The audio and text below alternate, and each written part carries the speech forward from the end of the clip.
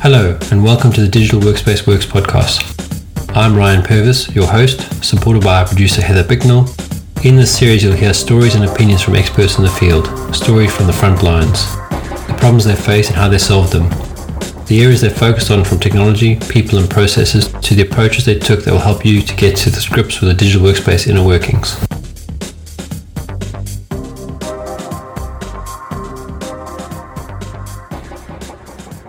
Well, I think we wanted to recap the year today and what a year it has been. Yeah, it's been a year of change, to say the least. Some things have changed and stayed the same, and some things have changed and been very different. I don't know how it's been for you. Yeah, I think in some ways it feels like a carryover from a lot of 2020. I mean, a lot of folks, including myself, still working full-time remotely, including you. So that kind of gives it a sameness. But obviously we've both changed jobs this year, so that's a big life change, although pretty recent. So it still feels fresh. Yeah, I mean, I think, no, it's just, I was going to say, as much as we've changed jobs and all that kind of stuff, I think some of the things it has been consistent in the sense that you can't plan too far ahead because you don't know what's going to happen. If you look at a couple of weeks ago, let's say a month or two ago, it was looking like there was only one variant to worry about, so things are starting to settle down, and then boom, there's another one, And we don't have to talk about some of the silliness that happened after that. But, it's almost going back to the fact that you've got to live for the moment. And that's a cliche.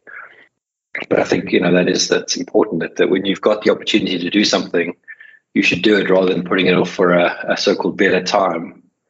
And I know that's a very big generalization. But, I look at friends of mine trying to get married.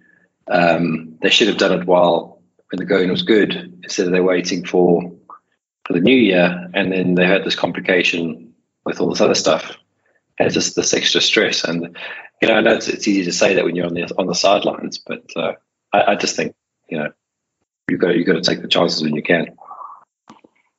Yeah, I think there's been this mindset shift around priorities, and I think being a little bit bolder maybe in terms of doing what you want when you can, because you don't know when that opportunity may be taken away from you. I think kind of both of those things are coexisting right now. The people are sort of just taking the time to step out and reorient their lives, whatever that is to them. Yeah. No, I think you're right. But going to our recap sort of view on this stuff. Firstly, I was surprised that we haven't done 52. We won't have 52 by the time we publish the last episode. I'm surprised. Did we miss a week somewhere? I didn't think we did. So yeah, we'll have over 50 episodes published by the time this one airs, which is awesome. And makes sense because we're doing this weekly. I don't think we did miss one. Maybe I miscounted. I don't think so. Maybe it's because of our publishing schedule. Oh, that's possible. Sense? Yeah, that's entirely possible. There's a chance that we've missed a Monday. So there's a Monday that's missed because of the way it all lines up. That's entirely possible. Yeah, so I thought the numbers were really good. Almost 3,000 downloads, which by the end of the year it'll be obviously be more. That's pretty amazing when you stop and step back and think about it.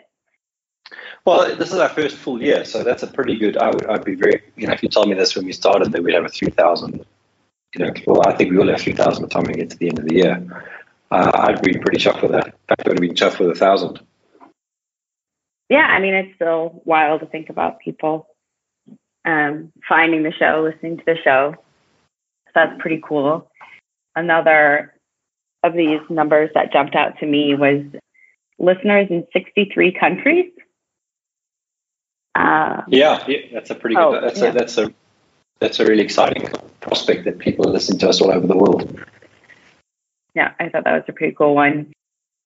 We had 22, I guess it will be, I think 23 guests probably by the end of the year. So congrats to you, Ryan, for managing all of that.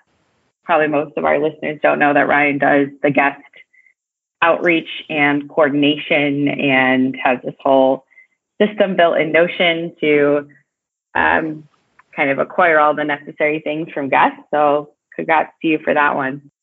Thanks, Heather. Well, this is a team effort. So whatever I do, you do something else that makes it also work. So I appreciate all your efforts this year. But that's become quite sophisticated actually, because I use Notion, I use DocuSign, I use Zapier. It's become quite a nice little workflow automation tool for the podcast. Absolutely. Did any of these other stats I put together jump out at you as surprising? Yeah, so what I'm surprised by is that the UK, so I obviously check the stats like you do sort of every week. And the UK used to be over 50%, almost 60%. And the US used to be closer to 10%.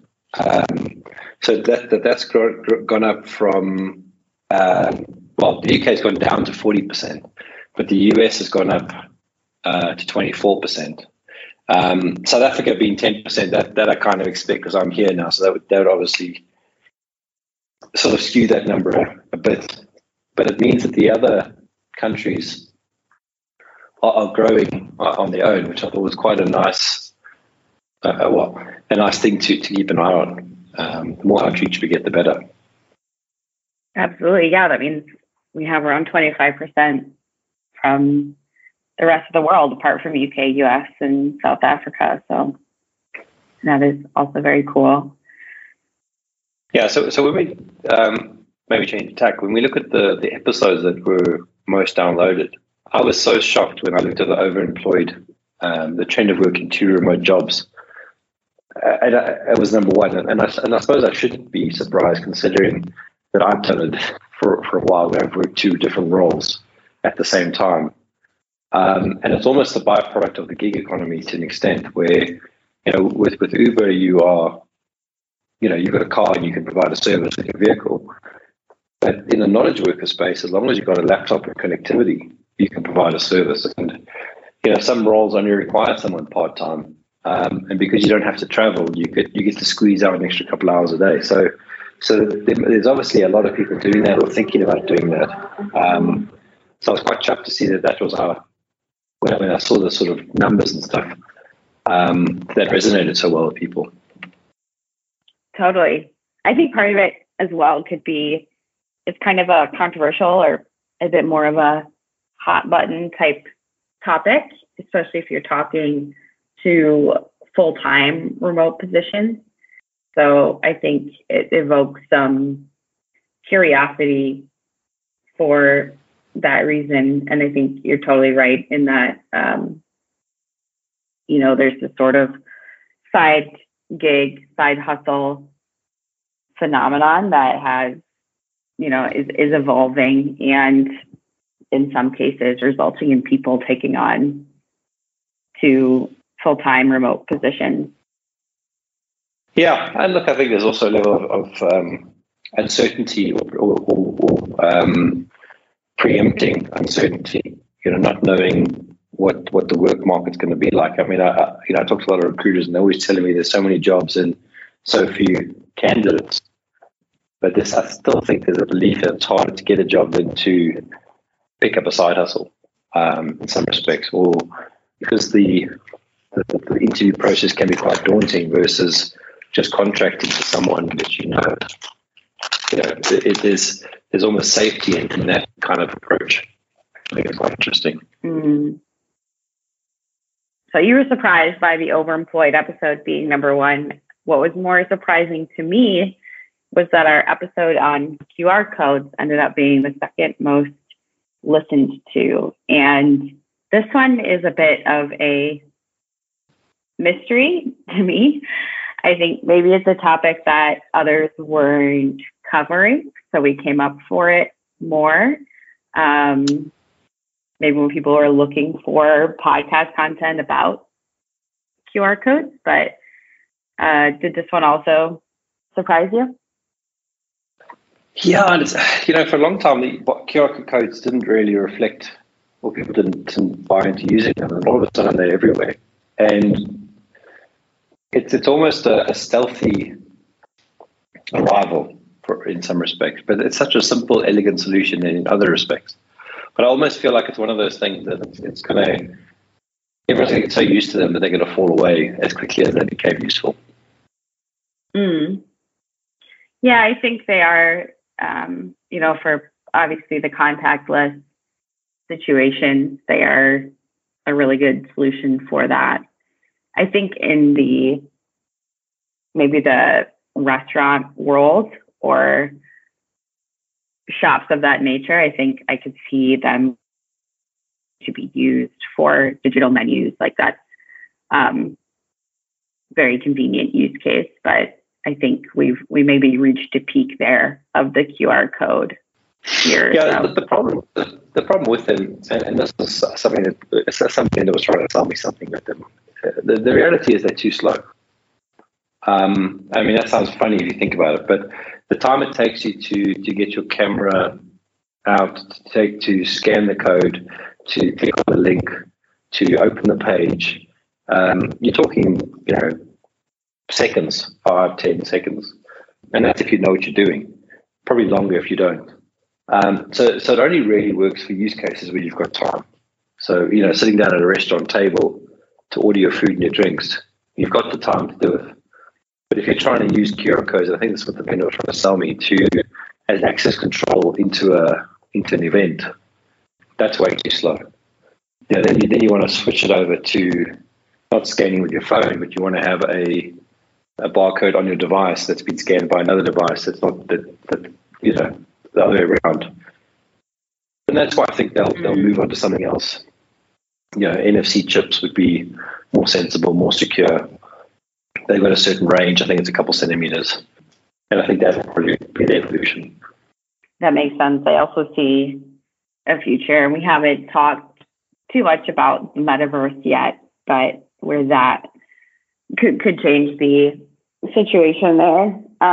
If you have a virtual kind of overlay, depending on how all this kind of works out, where you're already in some sort of mixed reality space and can do things that QR codes would have been helpful for in the past, just right within the experience you're already engaging with, if that makes sense.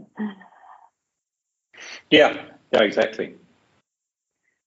So number 3, I don't know if we want to go through all the top 10, but maybe we move on to the themes as well. But number 3 for our most listened to episodes was IT for a Premier League football club.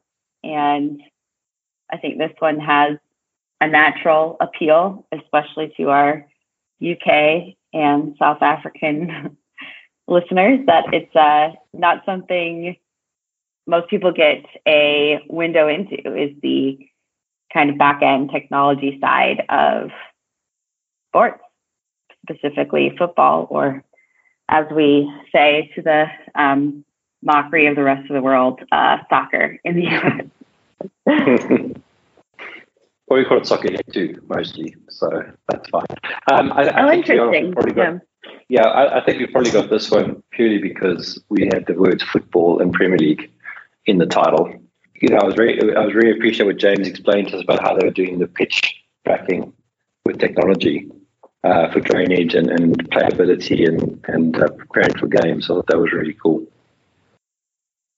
Yeah, I agree. It was a very interesting episode to listen to those kind of unique IT projects, since we talked so much about knowledge work and the office and that kind of workspace. So thinking about a very different set of technology needs, a very different end user was fascinating.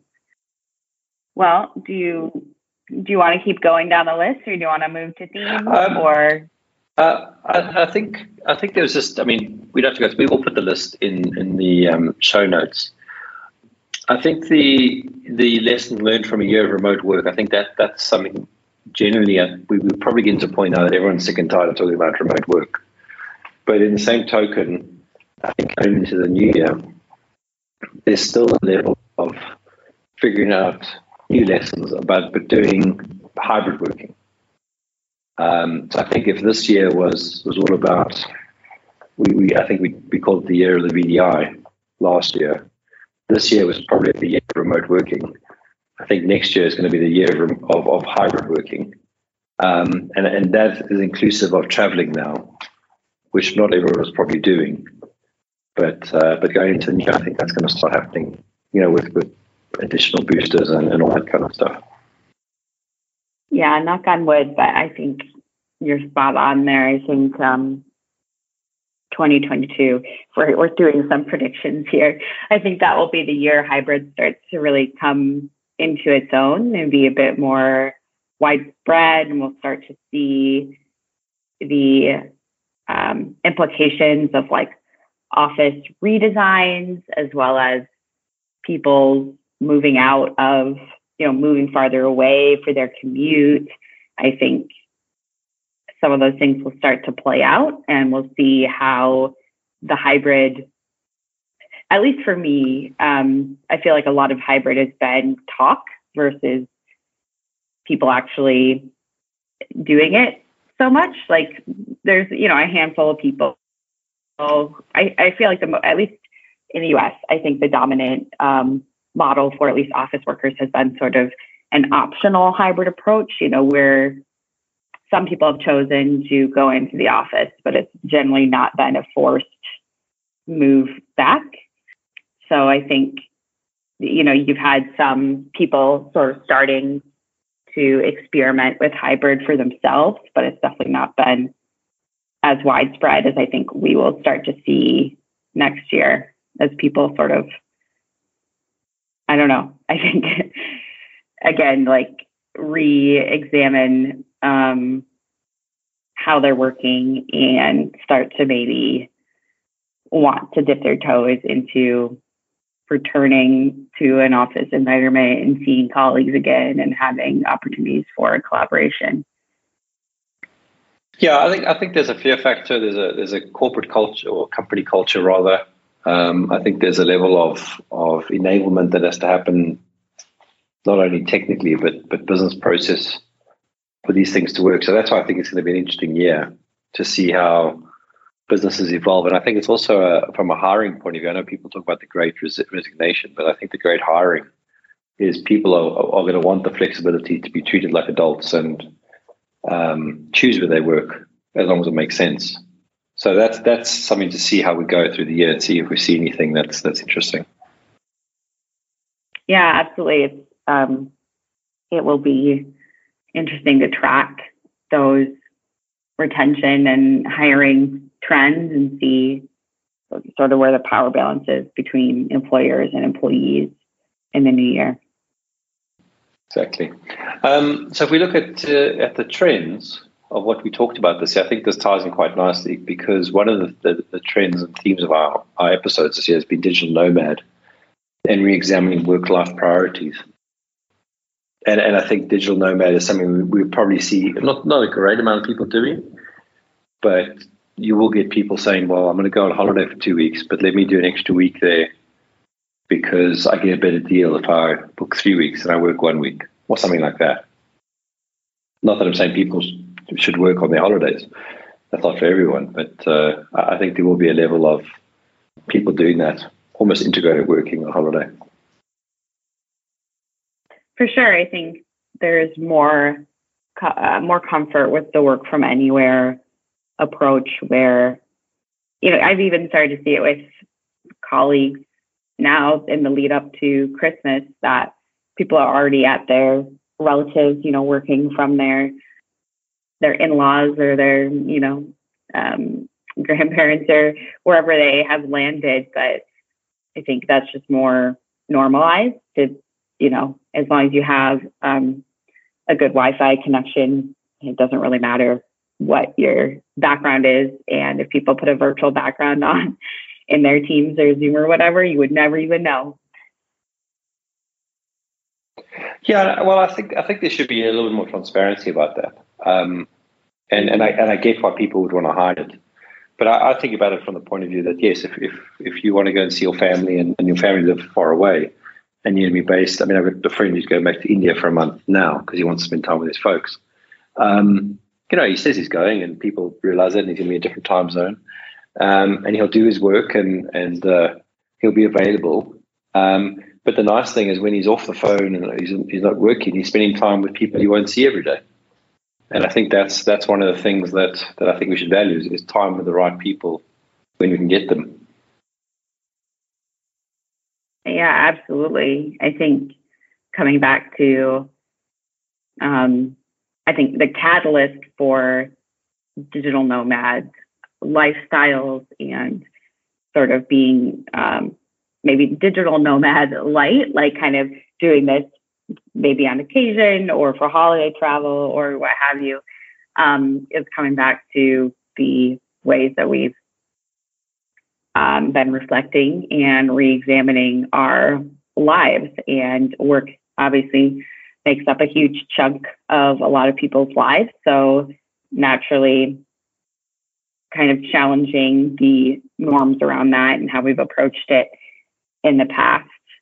I think we've even touched on things like the 4-hour work week and kind of retirement, kind of even challenging the traditional perspectives on those. I think people are willing to question a lot more things than maybe, things that were maybe fringe to think about in the past are much more normalized now to kind of think about what's the best way to really structure how you spend your time, so that you are spending it with the people you want to be around or doing the things that you are really passionate about. Yeah, I mean, the biggest problem to all of this is tax and, earning your income. And this is probably why the overemployed episode got so much playtime. If you're based in if your company that you're working for pays you in a certain country, that country will have rules around how you reflect your income and pay their taxes. And if you start traveling around, we had Jared, with his sort of exercise, he's trying to figure out how he's going to sort out his tax with the South African government. And I know they have a rule that if you're out the country 183 days, you don't pay tax, as long as it's a certain amount that's consecutive. So there are going to be loopholes like that. And I think that's something that the world sort of financial systems will have to compensate for. Because if you were to go and live in a tax-friendly country, that will have good benefits and cons, but it might change a whole lot of legislation very quickly because countries are going to lose the tax revenue they thought they were going to be getting if a lot of people are leaving to work somewhere more tax efficient. Sure, yeah, I think we'll start to see that some of those questions get addressed.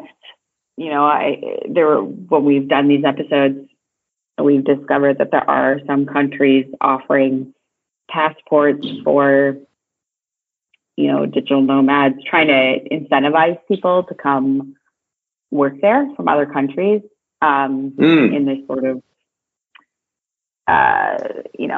in a digital nomad kind of sense, as a knowledge worker, with, presumably some income to spend coming to another country and boosting the economy in that way. But I don't know about you. I still feel like digital nomad will be it'll be a thing that people, almost like a gap year kind of trend, or that people explore early in their careers, but that it won't be ever that mainstream of an idea. Yeah, I don't think everyone will do it. And I was really hoping to get Sam on this year because she's been a digital nomad for a couple of years now. And even she was saying that she's getting to a point now where she wants to settle down. And I think that lifestyle can get a bit frustrating where you're always living out of a suitcase. You're always in a temporary situation. It's fun while you're traveling, and you're not traveling like a tourist. You're traveling like a worker. So you're finding a place to work for 5 days. You touring the city on the weekends to see things. You might be there for a month, and then you move to the next place because your income is coming from your work. So you're not a tourist, but you're just getting to live the lifestyle of where you are. And then, like she comes back to her hometown for a couple of months, stays with her folks, and then she sets out again. It can be I don't want to say a stressful life. It's got its own pressures, and it's not glamorous like some people think it is. So I think it's going to be a certain personality and a certain stage of life for sure. And then you have to settle down again, because if you want kids and that sort of stuff, you can't really travel on purpose like that for too long. Kids need stability and that sort of thing. For sure. Why don't we talk about wellness and burnout, another big kind of topic in the past year? Well, I think we've all experienced it. I mean, I definitely have had some low points and some high points. I'm finding now working with a company across multiple time zones that it's very easy to get sucked into working long days and getting up early and starting early and all that sort of stuff. So I think we talked to a few people about this. We talked about a few good ideas around putting in boundaries and avoiding burnout. But I also think because of everyone working in different ways, it's harder and harder for a leader to see if someone's struggling or having a rough time, because not everyone's available, for that office face to face. And if people don't turn on their cameras, you can't see it either. So I think there's definitely some changes there that'll come in organizations to try and tackle that. Yeah, so he explained something that I really liked, where the way they run their daily meetings, their stand-ups, that sort of stuff. He's not involved in him as a CTO, but there's a bot they're using that gets people to capture their daily updates, but also check in on how they're doing. Are you good, bad? I don't remember exactly what the criteria were, but that sort of gives you an indication. I mean, not everyone's going to be bright-eyed and bushy-tailed every day. We're all going to have our low days. Today I'm feeling pretty slow, to be honest. So, and that just could be because it's the end of the week. So I might mark today as a bit of a slow day, but tomorrow I might feel good because I've gone to gym and I had a good night's sleep and a good whatever. So you're really looking for patterns. And you could bring that down into people's, what time do they start in the day? What time do they end in the day? Looking for fatigue and that sort of thing. For sure. I think another element to this, so I think 2020, there was, wellness and burnout and all of these things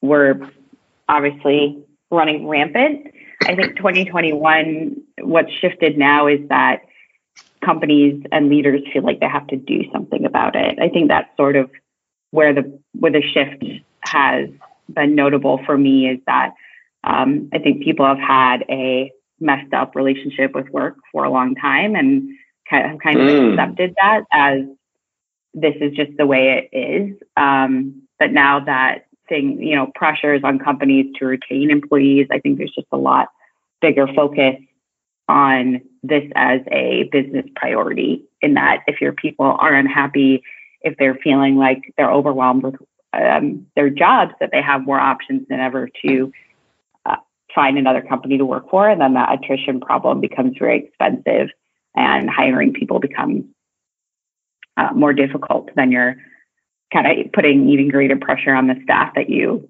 still have. So I think to me, that's really the big takeaway, is that companies are starting to implement things like surveys or, meditations or free yoga sessions, or even talk more about mental health and counseling. And that is part of a healthcare package. So I think it's the norms around sort of mental well-being in the workplace and talking about it. It's way less taboo now. Yeah. I think there was a level of guilt as well. People felt guilty for leaving their desks, and then I've worked in some organisations where, if you're not at your desk by a certain time and you're not there all day and all night, then you're not working. And I think when people got forced to work from home, if they hadn't been used to it, there was a guilt for leaving their desks to go for a walk or do some errand, for the house or whatever it is, because there was almost we've almost been beaten, had it beaten into us that we always got to be working. I've sat in sessions with guys that drive like that. They've got that kind of culture and behavior, and even watching them change and realizing that you can't work 13, 14 hours a day because now you're at home and you don't have that commute, which is your break and your buffer. And accepting that their staff need to feel like they can go for a walk, because actually taking that break probably gives you 10 more ideas to solve a problem, or gives you a different perspective on things, or calms you down, because you can see some people that run really hot and they just need a break, but they feel almost obligated to always be overly committed. Yeah, no, I totally agree. And I think this is where, the health tech that we've talked about, and that's probably because I've always got a big kick on it. I've got this Oura Ring, I've got my Apple Watch, I've got a Fitbit, and I'm constantly checking them. And what's amazed me, like I said, I'm feeling a bit sluggish today. The data on my Oura Ring is telling me the same thing. Just take it easy today. Don't go to gym. Or it's not literally saying don't go to gym, but it's saying take it easy. And that sort of changes your approach for the day. So I haven't gone to gym today, so I know tomorrow I'll feel a bit better, so that I can put the gym session in. And in the same token, I've cancelled some meetings which I know require me to be really focused, and said, look, I'm not, I think let's do this one tomorrow. It's not critical to be done today, which has given me some time to catch up on some stuff. And that's probably what's driving down my fatigue, is that I'm thinking about all these things that I haven't done going into the end of the week. Also, the Christmas coming up next week. And I think that's an important piece, this sort of self-awareness and having things that help you to make better prioritization decisions. It's certainly been interesting for me to hear about your Oura Ring tracking and how you've kind of been able to see that correlation for yourself. I think health tech in general is something we will start to hear more about again in the news as we, start the new year. People set their fitness resolutions and all that good stuff. I think a lot of our health tech content did skew towards earlier in 2021. But are you still using Apple Fitness Plus, or did you end that subscription? It's a funny story about that. So I stopped using it, and I've been using an app called Fitbod, which works really well in the gym. And I've gone back to using my videos from Beachbody Insanity. But recently I was told to watch a series called Ted Lasso, and the only way I can watch Ted Lasso is on Apple TV. So I signed up for this new subscription from Apple that you pay for everything in one price. I think it's a premium one or something. I think that's what they call it. So now I've got Apple Fitness back in there, and I've been contemplating using it now instead of the Beachbody Insanity videos, just for variety. Because I have gone to the point with those videos that I can almost recite the whole training program. So now that it's all bundled and it's for the family, and my wife can start using it, that's what I'm going to do. And I've started reading the Apple News quite a lot. So that was quite a bad product for a while, but they've done quite a lot to make that better. So I'm finding that quite a good value proposition, all combined together. So yeah, that's my situation with Apple Fitness. I haven't used it yet. I've only just signed up for it. But I was going to do some yoga this morning, but I just didn't feel up to it. Well, if you do once you do give it a go, I'd be curious if it has really changed at all since we had talked about it last year when it sort of was brand new.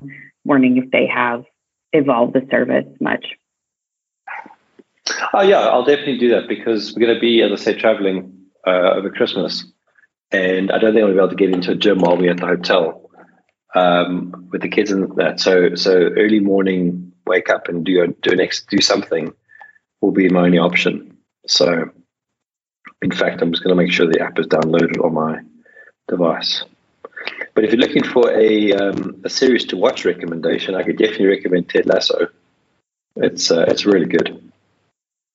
Yeah, I've heard many good things. The other reason why I signed up for it is I can actually watch Dune. I can rent Dune on Apple TV. Oh, really? Yeah. But you haven't yet. No, I haven't because I think it's about 3 hours long. And the problem I have is that if we start watching it and my son doesn't go to bed, then I can't carry on watching it. So it might take me a week to watch it. That's my problem. So I've got to do it when I know I can get. You got to do it all at once. Yeah. Well, why don't we set a goal? We could do Dune for episode 100 because that is coming up not too far away. Okay, that's a good deal. I think that'd be fun. I didn't put Dune here as a theme, but it is something we have discussed. We talk about it a few times. Several episodes. Yeah, Dune. Well, it's a general science fiction, Dune and Star Trek. Mm-hmm. And I'm reading a really good series at the moment. So I told you about my one series, The Frontier Saga, by Rake Brown. Now I'm reading another series, which if you follow me on Twitter, you'll see the updates from Goodreads. Omega Force, or Mega Force, depending on how you pronounce it, which is about an Earthling that finds an alien ship and becomes a mercenary, basically. And I'm not going to give away all the nuances around it, but it's just as much as it's kind of the same hero drama repeated. The way this guy has written it is just so good. Every book is good. Some authors can't really get out of the same structure of writing, whereas this guy has really got a good handle on it. I'm just trying to find his name because I'd like to credit the name as well. And he's got it's a really rich world or universe that he's in. Josh Dozell. That's his name. So if you're looking for a good science fiction read over the holidays, I definitely recommend it. Sounds interesting. Well, I know we're running short on time here, and I didn't want to miss another topic that has come up a few times this year, which is the digital inclusion and fighting digital poverty. Sort of that that group that you've been involved with to make sure that people have access to technology. I think kind of starting with looking at school age kids who don't have the tech they need at home for remote learning. But I thought those are some really great episodes, even kind of tying in some of the other nonprofit and charity talks that interviews you did this year around the blood bank charity and guide dogs. And I think it was nice to see some of that work kind of highlighted on the show as well. I really enjoyed that. Yeah, and Pretty Quick is still doing some really good work. They've now set up the DPA, which I forget exactly what that stands for, but it's an association for digital Poverty Association. His brain doesn't work today. So that's good progress, and he's still driving it really hard, and he's doing a good job of keeping everyone informed. So I think if you're not connected with Freddie on LinkedIn, it's worth at least following him. so you can see what's going on and see where you can maybe help out. Absolutely. So one thing we haven't done, which I've been meaning to bring up a few times in our conversation, is just thank everyone for listening. This doesn't work if we don't have people that listen to what we have to say. So really appreciate people that have put in the time to listen to us, and there are a few that reach out every so often with some feedback, and that's always appreciated. And I hope everyone has a good 2022. I hope it's better than 2021. Same here. Really appreciative for all of our listeners. Definitely don't take your time for granted. And I hope everyone has a really great holiday season. And that, as you said, Ryan, 2022, things start looking up. Super. And thanks again for all your hard work, Heather. It's been a good year with you. And hoping for a good year next year. Yeah, awesome. Thanks. Same here. I can't, this was our first, as you said at the top, full year. So it's really nice to see sort of the catalog that we built out. And I've thought about, as we, kind of approach number 100, I've thought about the number of shows that I don't even discover until they're, well over this number of episodes. So I'm excited to see kind of where things take us next year, and maybe start to explore some new kind of topics and get more guests on. And I think it'll really, I'm excited to see where things go from here. Fantastic. Super. All right, let's end it there. Thanks, Heather. And have a good Christmas and New Year's. And we'll catch up in the beginning of the new year. Sounds great. All right. Merry Christmas, Ryan. You too. Cheers. Bye. Bye. Thank you for listening to today's episode.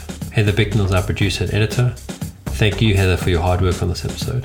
Please subscribe to the series and rate us on iTunes or the Google Play Store. Follow us on Twitter @the DWW Podcast. The show notes and transcripts will be available on the website www.digitalworkspace.works. Please also visit our website www.digitalworkspace.works and subscribe to our newsletter. And lastly, if you found this episode useful, please share with your friends or colleagues.